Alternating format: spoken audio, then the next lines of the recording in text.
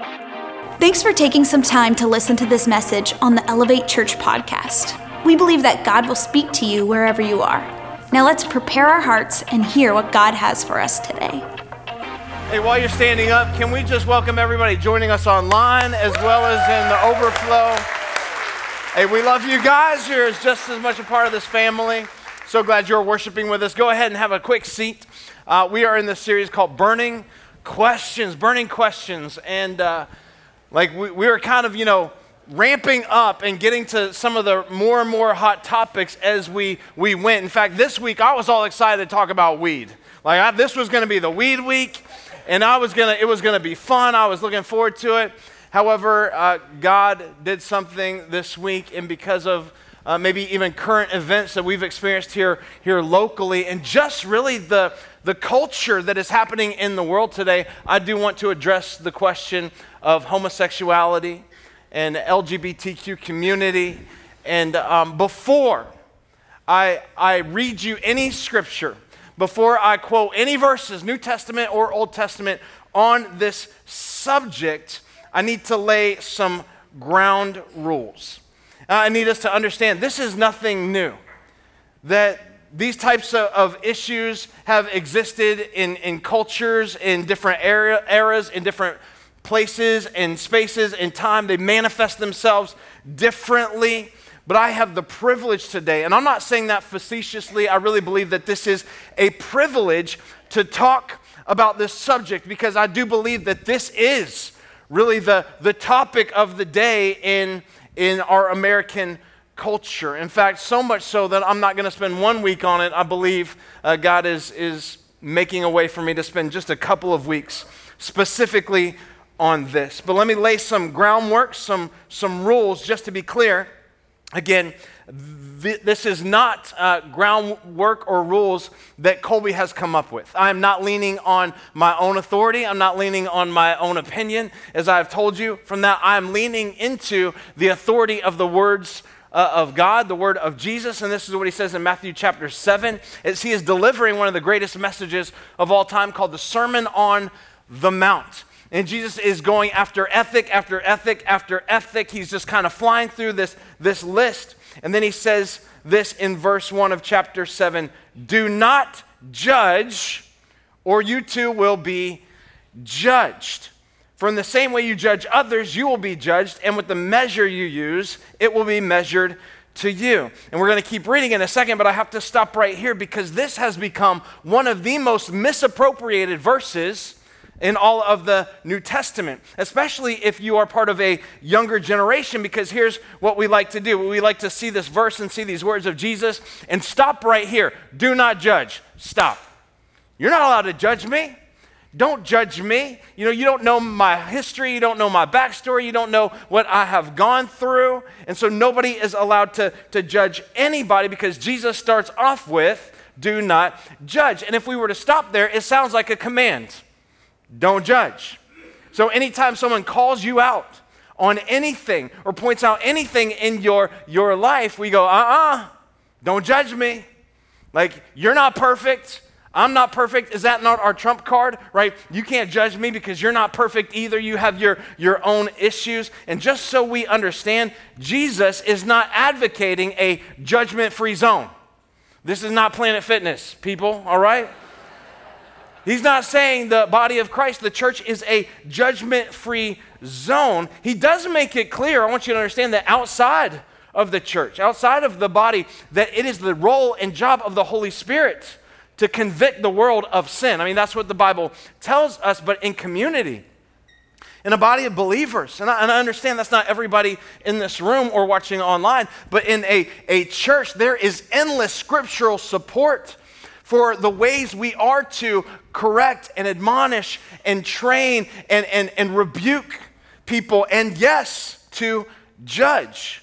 Jesus is not saying don't judge, because the part that nobody reads when using the don't judge me argument, he actually gives us rules and tells us how we are to judge. He says, I know you're going to judge. So when you do, just know this. You better do it from the understanding that the same measurement of judgment you use on them, I promise you, he's like, it's like science, it's going to be used on you in return. So that's rule number one. We need to understand that the same measure that we use. But then it says this in verse 3, why do you look at the speck of sawdust in your brother's eye and pay no attention to the plank in your own eye? Somebody say plank. We're going to do some plank work today. Is that okay? Plank work. We're going to work that core. How can you say to your brother, let me take the speck out of your eye, when all the time there is a plank in your own eye? You hypocrite. And this is where he's condoning judgment. He's like, listen, you're going to do it. Like this is what, it's inevitable that you do this. It's inevitable. This is what that we do in the human heart. We judge. In fact, he's saying it's actually necessary in the church to do. Peter, in 1 Peter, it says this, that judgment actually begins with the church. The judgment begins in the house of God. That's what 1 Peter 4:17 says. In other words, not everybody out there. Not everybody beyond the walls, everybody in the world, right? Not everybody, because we love to grandstand and we love to argue and fight against some things. He says, no, judgment actually starts in here. It starts in the house. And so he says this, don't be a hypocrite. Verse 5, first, here's what you need to do. Here's what we need to do. Plank work, take the plank out of our own eye, and then we'll see clearly to remove the speck from your brother's eye. So here's the second ground rule before we ever look at somebody. No matter how loving we may believe we are being, no matter how right you think you are in the argument, no matter how much you just know something is better for their life than what they are currently experiencing, Jesus is saying, don't you dare confront somebody and judge somebody without first being deeply and profoundly aware of your own human frailty. Are you with me? Like, don't do it. You can't, you're not supposed to do that. Because you and I are never to forget the plank that only the cross of Christ was able to remove from our own eyes. Are you with me? Like, we're not to forget that. So before you go and address the sawdust, you got to do some plank work.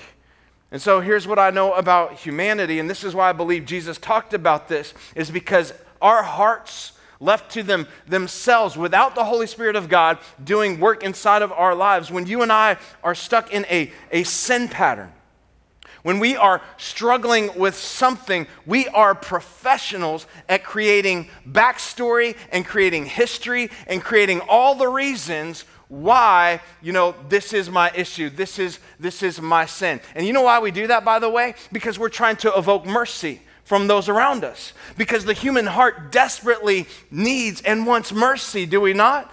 Like, this is what we desire. And so when we have an issue, like, we are professional at explaining, well, this is why I'm this way, because my grandfather did this, or this is my experience, or this is what I have gone through. However, when it is someone else's issue that we have no experience with, that we have no empathy for, because we can't even imagine, what it is that they are experiencing or going through, here's what we say. We say at the same time, we want mercy for our lives, for our issues that we have. We look at them and their issues and say, nah, why is that an issue? The Word of God is clear. It's black and white. Like this should be a non-issue. I don't care how you got to that conclusion. I don't care what happened in your life to get you there. I don't care why it is you feel that way. God's word says, so turn or burn, baby, right? Do we not do that?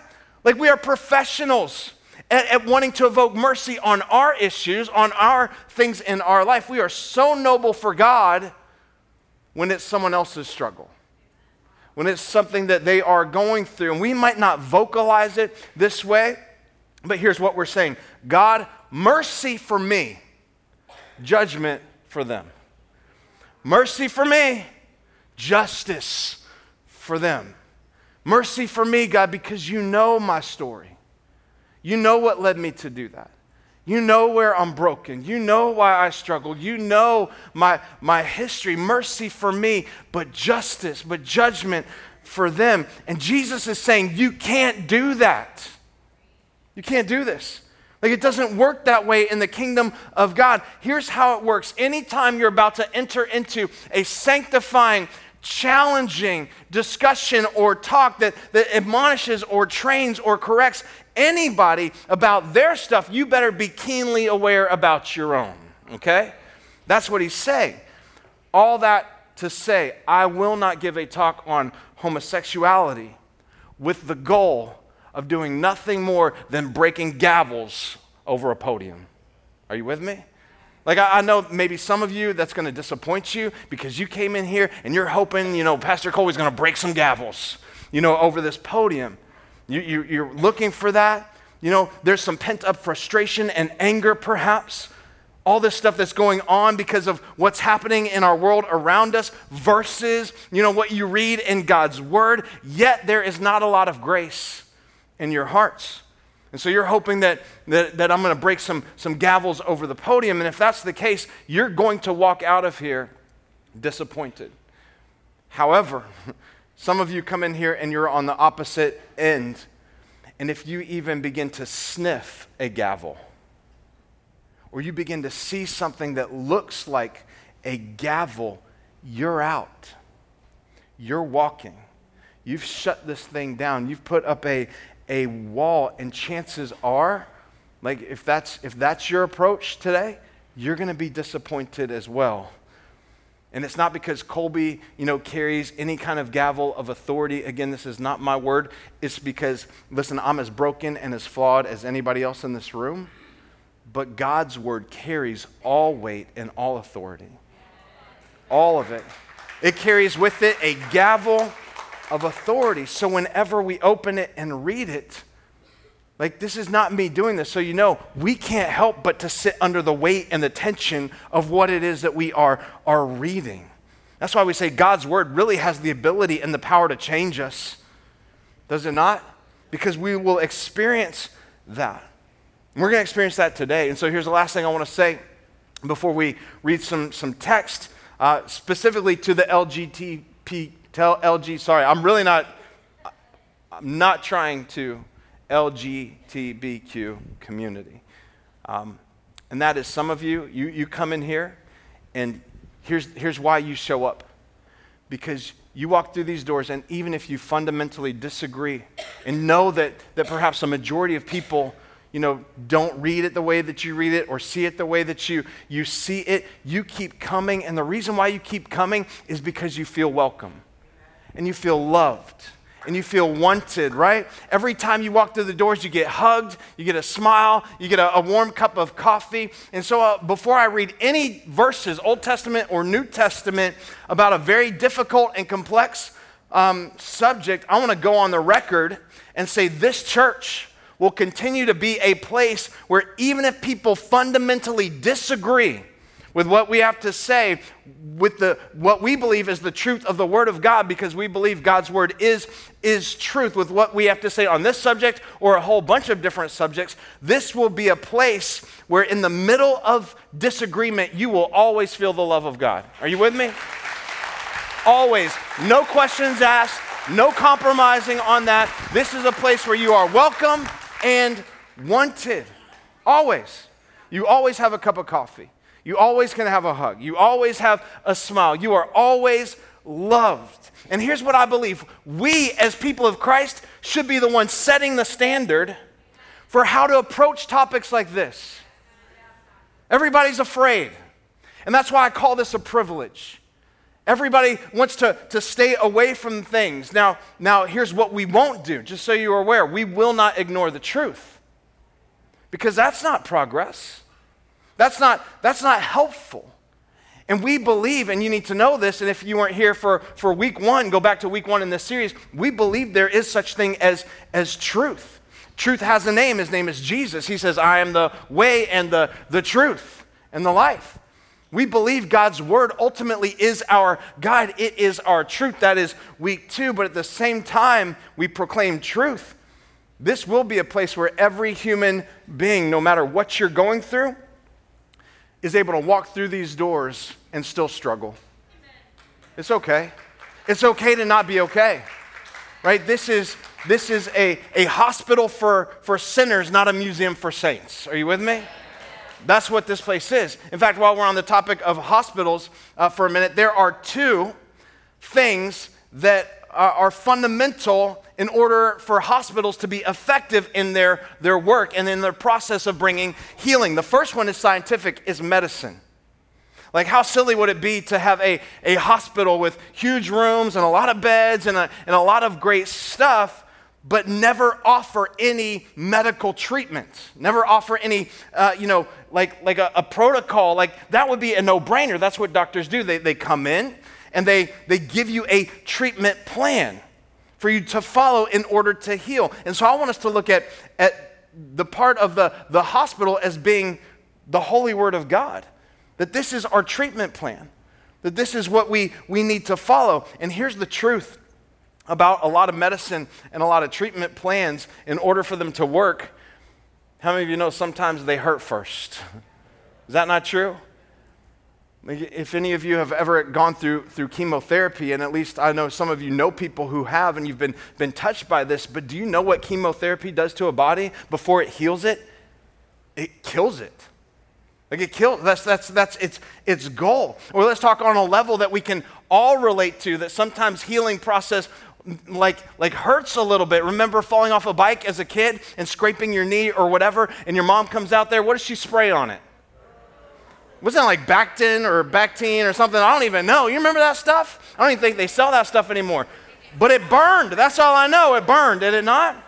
Or she put oil on or alcohol on it, like something to aid in the healing process of it. But the initial sting, it hurt. And so if we're going to be a church that is truly a hospital, how crazy would it be for sinners like us to come in all banged up, broken, wounded, hopeless, needing help, but then we don't actually have any medicine for you, but here's a cup of coffee and a hug, right? Hey, that's what's happening in a lot of churches. Offering a lot of hugs, a lot of coffee, but not a lot of treatment.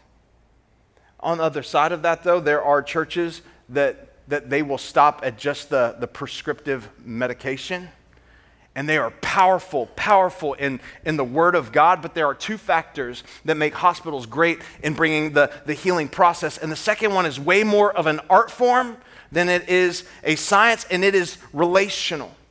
In fact, in much of the trust that you place in a doctor to give you medicine that you know is going to be painful, to prescribe something that will ultimately help you, is what they call in the biz bedside manner. You know what I'm talking about? And bedside manner, this is why, by the way, the nursing staff is such a critical part of any hospital, because they're the ones setting the tone, setting the environment. They're the ones building the relationship. They're the ones building the trust with the patient, so that when the doctor comes in and says, hey, here's what we have to do, they're like, okay, I trust you. We have a relationship. I trust you. I trust you with that treatment plan. I trust you with God's word. And so right now, I believe I can make the argument that churches in America on this particular issue of sexuality, they could use a little help in the bedside manner department. Because you might flat out reject the treatment plan.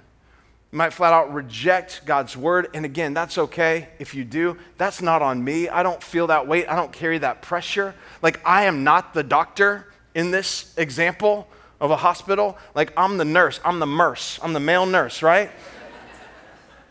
I'm the one that's just saying, hey, here's doctor's orders. Here's what he would prescribe to us. And so I think a lot of churches are failing in the caretaking and in the bedside management part of this. And so I don't take responsibility for how you receive this, but Elevate Church, we do take responsibility for the caretaking. We do take a responsibility for the bedside manner. What does the Bible say? They will know we are Christians by our love, by our bedside manner, by the way that we care for people around us. And you need to know that bedside manner is not telling you, hey, it's all going to be okay. It's not telling you this won't hurt a bit. In fact, bedside manner is not administering a diluted form of medication. And I refuse to give you a watered down version of God's word just because it's a little more palatable. I'm not going to do that either. I believe this is the flawless, holy word of God. And so we're going to cover a bunch of it. And so I would say buckle up. Put your seat backs in the upright position. Your tray tables. I'm going to go over 5 of the 7 different texts in God's word that speak explicitly to homosexuality. I'm going to leave 2 of them out for time's sake. One is the famous and creepy story of Sodom and Gomorrah. If you've heard of that story, it's in Genesis 19. And by the way, it has been misused in our culture to throw a gavel at the homosexual community. If you read the context of it, even as it's kind of written down again in Jude, the book of Jude, in verses 4 and 7, it tells us Sodom and Gomorrah, they got God's wrath and God's fire, not because of homosexuality explicitly, just alone, but because here's what the Bible says in Jude, everyone in the whole city was filled with immorality and every kind of sexual perversion. Yet that story of Sodom and Gomorrah has been used as a poster to say, hey, this is how God handles this kind of behavior, this kind of activity, but it is so much more than that when you get the whole context of it. But chronologically, the second time homosexuality is mentioned is in Leviticus. If you have your Bibles, Leviticus chapter 18, verse 22. We'll take a look. This is Moses on Mount Sinai. He's receiving the Mosaic law from God, which, by the way, there are 613 commands that God gave to the nation of Israel, although he knew they weren't going to be able to follow them all because, honestly, who could? But in those 613 commands, homosexuality is listed twice. Let's read the first one in Leviticus 18:22. It says this, do not practice homosexuality, having sex with another man as with a woman, it is a detestable sin. And the next time we see it is in Leviticus 20. It says this, if a man practices homosexuality, having sex with another man as with a woman, both men have committed a detestable act. They must both be put to death, for they are guilty of a capital offense. Sit under the weight of that for a second. Put to death, guilty of a capital offense. Now, I have seen some very angry looking men standing on street corners with bullhorns holding posters with this verse on it. Leviticus 20:13. And as noble as they think they are in the moment when they do something like that, this right here is not a fair exegesis. I'm only going to use one big word all year long, and that's it right there. That's all I have. It's a seminary word that literally means a thorough way to explain God's word with integrity. That's really what it means. It's explaining scriptures thoroughly with integrity, but this is not a fair way to exegete that passage because it's easy to stand on a street corner and take one isolated passage and build an entire doctrine out of it. That's also called proofreading, and that does not honor God. But capital punishment? Colby, capital punishment is right there. That's pretty strong language. How are you to argue with that? They must be put to death, for they are guilty of a capital offense. Well, if you go 4 verses earlier in that same chapter, it says the same thing about children who dishonor their parents. And it goes on to say, they too must be put to death. However, I have never seen a dude on a street corner saying, hey, somebody please kill my child because they're mean to me. Right? I've never seen that. Maybe it's happened somewhere. But we understand that we don't do that because parents, at the height of your child's rebellion, as bad as it gets, some of you might even be walking through that now with a son or a daughter, as horrible as it gets. That's a terrible thought to think somebody would want to put them to death because of their dishonoring of their parents. No, what do we do as parents? We pray for our children.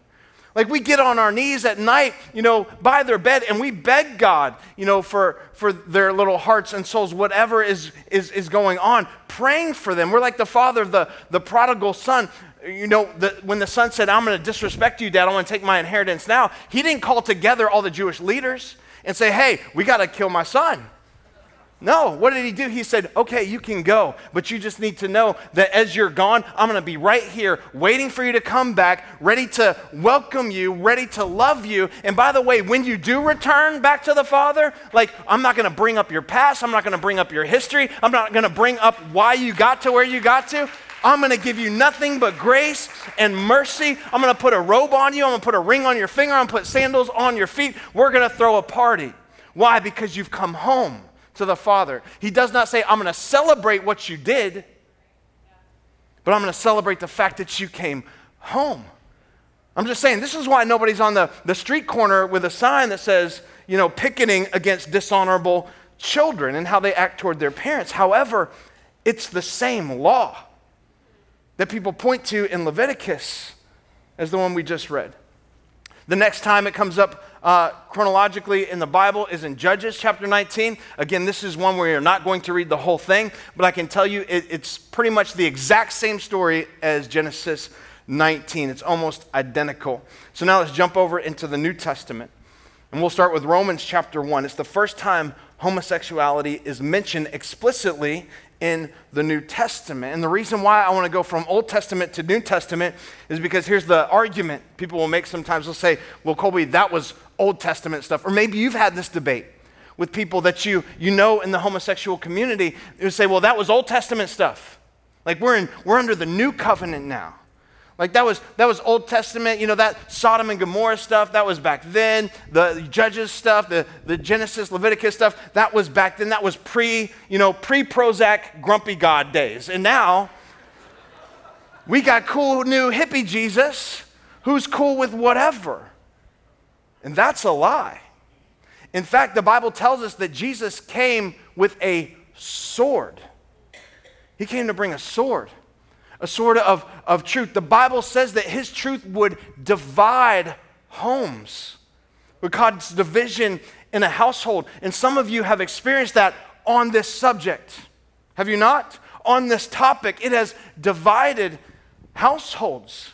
You might be living in a divided household. Now, the beauty is, Jesus' friend John, the Apostle John, said this, that he did not just come full of truth, but he also came full of grace. Truth and grace. And this is what Jesus was a master at doing. And therein lies the great mystery and the fine line that everyone tries to walk in. It's trying to figure out the grace mixed with the truth. And that's what we're trying to do with all integrity, is mix together the grace piece and the truth piece. Because you understand, if Jesus just came with truth and no grace whatsoever, that'd be like somebody trying to hang a picture in their hallway with a nail and a sledgehammer on that little nail. And you might get the nail in the wall, but you're also going to break the wall. Are you with me? And cause a lot more damage to the wall and probably have to pay more money to get that thing fixed. And that's what happens when there's churches that are all truth, hammer onto the wall, with no bedside manner, with no caretaking, no grace. But on the same lines, and the young people need to listen to this, right now there's a lot of perverted, unfinished teachings on grace. And a lot of younger generations are saying, well, you can't judge me. This is the way I feel.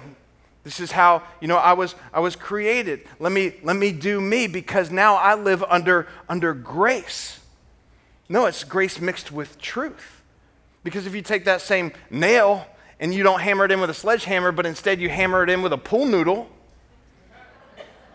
how many of you know that's not going to work either? That's what it is. It's just all grace, just all noodling. Like can I tell you something? I don't know, maybe I said something wrong. I don't know. I believe there's some churches out there that are doing nothing more than noodle nailing, if I'm being honest. Grace, grace, grace, grace, and all it is a bunch of noodle nailers. Try to say that 5 times fast. And what happens is when it's all grace, can I tell you something? It ultimately never changes your heart. It never changes your mind. We need grace. We need grace. But you know what grace does? It points us deeper and deeper into the depravity of our own sin and of our own failure. And here's what it causes us to do. Well, this is just the way that I am, I guess. Thank God there's grace for it. I'll never change. I'll never be different. But thank God there's grace for it. It's all justifiable under a new covenant. Jesus, who is, no longer, God's no longer angry anymore because he satisfied his wrath with Christ. And can I tell you something? God is no longer angry. Like Jesus took care of the wrath of God once and for all on the cross. Like he is not angry anymore. But can I tell you something? You know what's never changed about God? His holiness. While his anger has never changed, or his anger has changed and has been satisfied through Christ, his holiness does not change. It stays the same. It's the same today until forever, which is also why God's truth doesn't change. So let's get into what it says in Romans chapter 1, verse 16. Here's Paul. He says this, and there's a lot of scripture I'm going to read. It says, I am not ashamed of the gospel. It is the power of God that brings salvation to everyone who believes, first to the Jew, then to the Gentile. And I need to stop here for a hot second because why in the world? I read this over and over. Why in the world would Paul say, I'm not ashamed of the gospel? You know what gospel means? Good news. Like why in the world would Paul say, hey, you know what, guys? I'm not ashamed to tell you good news. I'm like, duh, Paul, neither am I. Like I love telling people good news. Anybody else? Like I love that. So why on earth would Paul sit there and say, hey guys, I have the best news and I'm not ashamed to tell you? Here's why Paul is making this statement. You cannot give good news if you don't first lay the groundwork for some really bad news. You cannot come under the beauty and the power and the weight and the implications of the cross of Christ unless you don't first sit under the weight and the implications of the law. And so this is what Paul's saying, because one is weighty and one is tense, and one reveals to us our need, our desperate need for the cross of Christ. This is why Paul prefaces what we're about to read with, hey, I'm not ashamed of the good news, because he's about to say, look at it, verse 18, the wrath of God. That doesn't sound like good news, Paul. The wrath of God?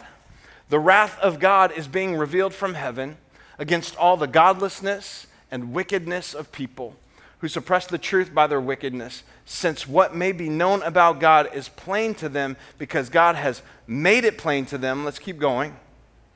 For since the creation of the world, God's invisible qualities, his eternal power and divine nature have been clearly seen, being understood from what has been made, so that people are without excuse. Keep going. For although they knew God, check this out, they didn't glorify him as God, nor gave thanks to him, but their thinking became futile and their foolish hearts were darkened. Sounds a little bit like our world today. Although they claimed to be wise. Now this sounds a lot like our world today. They became fools. And they exchanged the glory of the immortal God for images made to look like a mortal human being, and birds and animals and reptiles. One more. Therefore, God gave them over to their sinful desires of their hearts, to sexual impurity, for the degrading of their bodies with one another. And then here comes the single most, complete definition of idolatry. It says this in verse 25. They exchanged the truth about God for a lie. And they worshiped, and here's how they did it. They worshiped and served created things rather than the Creator, who is forever praised. Amen. Paul says here is idolatry. Like when the things of your life, whatever they may be, the things that have been created by God, and you start to treat them more like God than you treat God like God.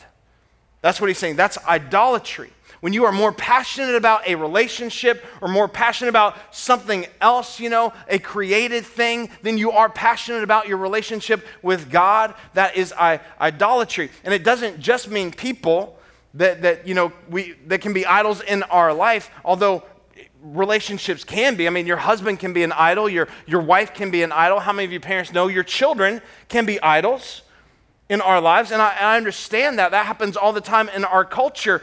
And admittedly, this one's hard, because what happens when your child and God are at odds with each other. Your child and God and God's words are at odds. A lot of times we choose our children, do we not? I understand that as being parents. That's kind of the tension that we all have to manage. In fact, this is why, when little Timmy didn't come to church today because he said he wanted to stay home, and he's like, I want to stay home. I don't want to go to church. You're like, okay, I want to be Timmy's friend. Well, you're not called to be Timmy's friend. Yeah, but Timmy had a hard week at school today, and he wants to stay, or this week, and he wants to stay home and play his Xbox. Because at school, the cafeteria ran out of paninis and espresso or whatever they're serving these days. I don't know. Back in my day, it was square pizza and Kool-Aid. I'm just saying. That's what it was. You are not called to be little Timmy's friend. You are called to be his parent. You are called to be the one who points him to who God has called him to be. And he's not going to get that from staying home playing Xbox. Are you with me? But children can become an idol. That's all I'm saying in our life. And let them lead. And I understand that. That's a tough tension to manage. But also money, like we know this. Money is one of those things that can be unbelievably useful in the kingdom of God, but it can also be a great form of idolatry, and it is in our country. This is saying anything that you give intensity to, time to, passion to, anything other than the Creator becomes an idol. And if that's the case, it says this: because of this, verse 26, God gave them over to shameful lusts. Even their women exchanged natural sexual relations for unnatural ones. In the same way, the men also abandoned natural relations with women and were inflamed with lust for one another. Men committed shameful acts with other men and received in themselves the due penalty for their error. Now, most people, when making the argument about homosexuality, they stop there. And they do the, see, I told you so. See, this is what God's word says. It's right here. And they give this unfair view that this must be the highest form of idolatry because Paul uses it as a specific example to make a greater point. And by the way, you know why Paul did this? Paul is in Rome. And do you know what was prevalent in Roman culture? Homosexuality. Like, it was way more prevalent than we even experience it today. And we think, it's pretty prevalent in our culture today. But Paul is addressing an issue that was happening in Rome. In fact, the two other times Paul mentions it is one, he's talking to Ephesus because it's happening there. And the other one is probably the single most place that homosexuality was prevalent. It was in Corinth, where he addresses it, and we're going to read that one in a moment. But sometimes people will use that to argue. Well, Paul talks about it. Jesus never talks about it. And if I'm going to go between Paul or Jesus, I'm definitely sticking with Jesus. However, that is an unfair argument as well, saying that Jesus never expressly says anything about homosexuality. I don't have time to dive into this today, but if you're reading the scriptures with any amount of integrity, like, there are a million things that you and I would probably agree Jesus would not agree with that he never specifically mentions in God's words, like specifically. So that's not a fair argument. But Paul is not saying here that the ultimate manifestation of idolatry is homosexuality. He's saying this is one example of how it manifests. In fact, what we're about to read, we're all about to find out. Every time it's listed in the New Testament, this topic of homosexuality, it's always a part of a list. It is never in isolated fashion. And we're about to discover that every single one of us in this room make this list. And this is a weighty list. It says this in verse 28, keep reading. Furthermore, just as they did not think it worthwhile to retain the knowledge of God, so God gave them over to a depraved mind so that they did or would do what they ought not to do. They have become filled with every kind of wickedness. Let's see if you find yourself on this list. Greed, evil, greed. Greed is the great American pastime, is it not? Depravity. They're full of envy. I'm busted. Murder. Not unless deer and fish count. And ticks. How about this? Strife. Been there. Deceit. Ask my parents. Malice. Hope not, but maybe. Gossips. Go to some of our small groups. Slanderers, those are gossips on steroids. God haters, that's a strong one. Insolent, not sure what that means. Arrogant, guilty, boastful. I've been there, not proud of that, but I make the list there. Anybody else make this list? They invent ways of doing evil. They disobey their parents. They have no understanding, no fidelity, no love, no mercy. Although they know God's righteous decree that those who do such things deserve death, they not only continue to do these very things, they approve of those who practice them. Let's go to the next one, 1 Corinthians 6, 9 through 11. Check out the beginning of this list. Or do you not know that wrongdoers, I think we all make the list there. Wrongdoers, the first thing he mentioned. Remember, this is plank work today. Like we're dealing with the core. We're going to get to the sawdust in just a minute, but we're doing plank work. Do you not know that wrongdoers will not inherit the kingdom of God? Can we just sit under the weight of that? Wrongdoers will not inherit the kingdom of God. Do not be deceived, neither the sexually immoral. Now, I can't go any further than that, and here's why. We will not isolate a topic of homosexuality and let everyone else off the hook. That's not what this church is about. That's not what this day is about. Why? Because the Word of God does not do it. Doesn't do it. It's always sandwiched in a list that if we are honest with ourselves in this room, we all find ourselves on. When it says sexually immoral, man, I can promise you this. If you are here and you deal with homosexuality, and that's a struggle of yours, and that's something you are fighting perhaps, or you're here and you're blatant about it, and we just agreed to disagree on this, but you keep coming because you like the caretaking, you like the bedside manner of the church, you just keep coming. We love that you are here worshiping, hearing the word. We think you should be here, and we love the fact that you feel comfortable doing that. But let me tell you, Elevate Church, with great sobriety, heterosexual sexual immorality is 10 times more rampant in the church. 10 times. Where do you get that from? Stats on pornography? Conversations that I've had? See, we don't get off the hook in this talk. We don't get to isolate a single behavior that the New Testament does not isolate, or the Old Testament for that matter, in its 613 commands that none of us on our best day could follow. There's young people shacking up with each other, and they're saying that the reason is because it makes sense financially. You know what that is? Sexual immorality. Anything that happens outside of the context of a marriage covenant between a man and a woman, according to God's word, is sexual immorality. So we don't get off the hook, is what I'm saying. Sleeping together? What about porn? Well, Colby, what I watch is just soft porn. There's no such thing. Soft porn, hard porn, you know what? It all destroys your soul. It all takes a toll on your spirit. It is sexually immoral. Anything. And so now this list just became way more inclusive, did it not? Let's keep reading. Nor idolaters, we know what that is. Nor adulterers. Now we get to the homosexual mention. Nor men who have sex with men. And that's not at the beginning of the list. It's not at the end of the list like a crescendo, like this is the one that God hates above all else. It's right there in the middle of it, almost as if Paul is going through it saying, yeah, of course that, and of course that, and of course this. Of course all that. It doesn't draw specific attention to it like we do in our culture, and I understand why we do. It's not because we are self-righteous, it's just because it's the topic of the day. It's because of what is so prevalent in our nation right now. It says men who have sex with men, nor thieves, nor the greedy. Again, this list is getting smaller and smaller, nor drunkards or slanderers or swindlers.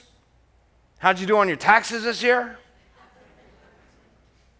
Will inherit the kingdom of God. That's awful news when we begin to see ourselves on that list. And if Paul stopped there, Where so many people stop when making the homosexual argument. They never read what Paul writes next. Because this is what Paul does. Man, you guys can help me wrap this thing up. Here's what Paul does. He positions us squarely. He positions me, he positions you, he positions all of us under the weight of the law so that he can amplify the cross of Christ. Because he says this in verse 11, and watch, that's what some of you were. That's what you were. You know what that means to me? That means we actually have ability to be different. There's actually, I'm going to pose a question. I'm going to say something at the end. It's going to sound super arrogant, and that's really not my intention. I want you to know that. I just want you to be ready for it when it comes. He says that's what some of you were, but you were washed, you were sanctified. Here's the best one, you were justified. You know what that means? This is how I learned it. Justification means just as if. I never sinned, like it never happened. That's how far God is able to remove our sins from us. The Bible says as far as the east is from the west. And he's like, and none of that you did on your own. It was in the name of the Lord Jesus Christ and by the Spirit of our God. He's reminding a group of people, a group of Gentile followers of Jesus who became saved because they heard the good news of the gospel, because they trusted in a man named Jesus, and Jesus changed their heart, changed their lives. And they were falling back into some sin patterns in their life, and they were probably, in that place of, well, you don't know my backstory. You don't know how I got here. You don't know what I went through. And Paul is lovingly coming to them and saying to them, let me remind you of something. Like, you need to understand the weight and sit under the weight of the law so you can understand the beauty of the cross, that you've been justified, you've been sanctified, you've been washed. You didn't earn it. You didn't deserve it. And so Paul's begging them. He's like, why would you go back to that? That's what you were. Why would you go back to sexual immorality? Why would you go back to homosexuality? Why would you go back to all these other things that he listed? Why would you go back to swindling, thievery, drunkenness? This is Paul going, listen, there's something better that God has for your life. And in the midst of your struggle, somebody needs to hear me say this right now. Jesus is enough. He's enough. In the middle of whatever it is you're going through, whatever it is I'm going through, because we all find ourselves on that list, in the middle of our struggle bus, Jesus is enough. Even if you have made such good friends with your struggle. Because we do that, don't we? We say, this is just who I am. We get so tired and fed up, maybe you're worn out, and we make friends with our struggle. And that's when we start creating these backstories as to why we are the way that we are and the complexity of it. And here's why I carry this sin, so that everybody else in the middle of my own struggle can say, oh, we have mercy for you. We have grace for you. Here you go. But when it's their issue, when it's their problem, we're like, get it right. And Paul's saying, you can't do that. You used to be this way as well. But you were washed and sanctified and made just. See, you know what the law does? The law forces the human heart to have no other option. No other option than the cross of Christ. That's what the law does. Like the law is actually beautiful when you think about it. When we sit under it, we just realize there was no other way. For me, there was no other way for you than through the cross of Christ. And if it wasn't for that cross, then the law wouldn't be a beautiful thing. The law would actually be a condemning thing. And the Bible says there is no condemnation for anyone who is in Christ Jesus. So unless we sit under moments like this, unless we do plank work like this, it is impossible for us to start picking sawdust out from people's eyes. Unless we never first sit under the weight of that, we can't appreciate what Christ did on the cross. So let me answer the burning question, is homosexuality a sin? Because I want to be clear on this. We believe homosexuality is not God's original intent. That's not his best for your life. According to Scripture, not man's opinions. According to God's word, that's not your best. We don't believe it's God's best for your life, and therefore we call homosexuality a sin. And to remove it from this list of things that we read that we all see ourselves under, to say, well, you know what? To make it more palatable in our culture today, to say, well, everything but that. Everything but this. Like, instead, people try to find a bunch of ways to do some theological gymnastics to make it look like God's cool with it, Jesus is cool with it. Hey, if he's not cool with slander or gossip or sexual immorality,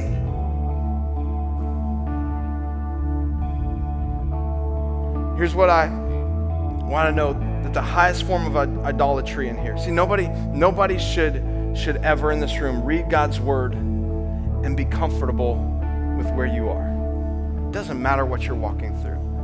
It doesn't matter what you're personally going through, because God's word teaches us his holy nature that you and I are so far removed from on a daily basis that all we can do is say, apart from Jesus, if it weren't for Jesus and what he's done for me.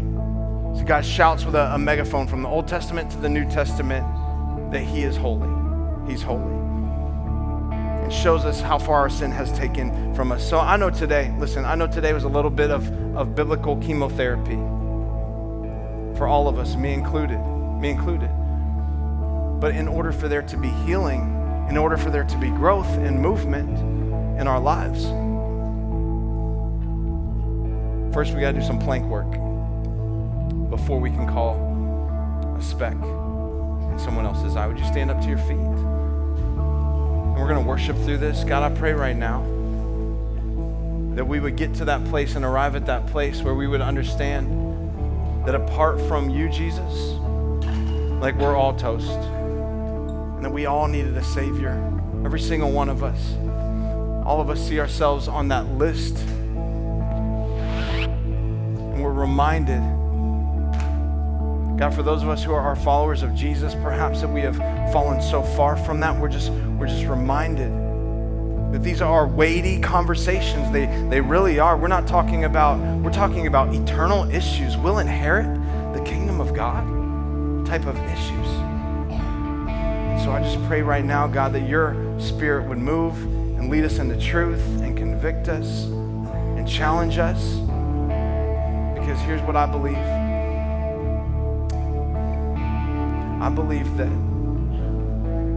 every single one of us in this room can change.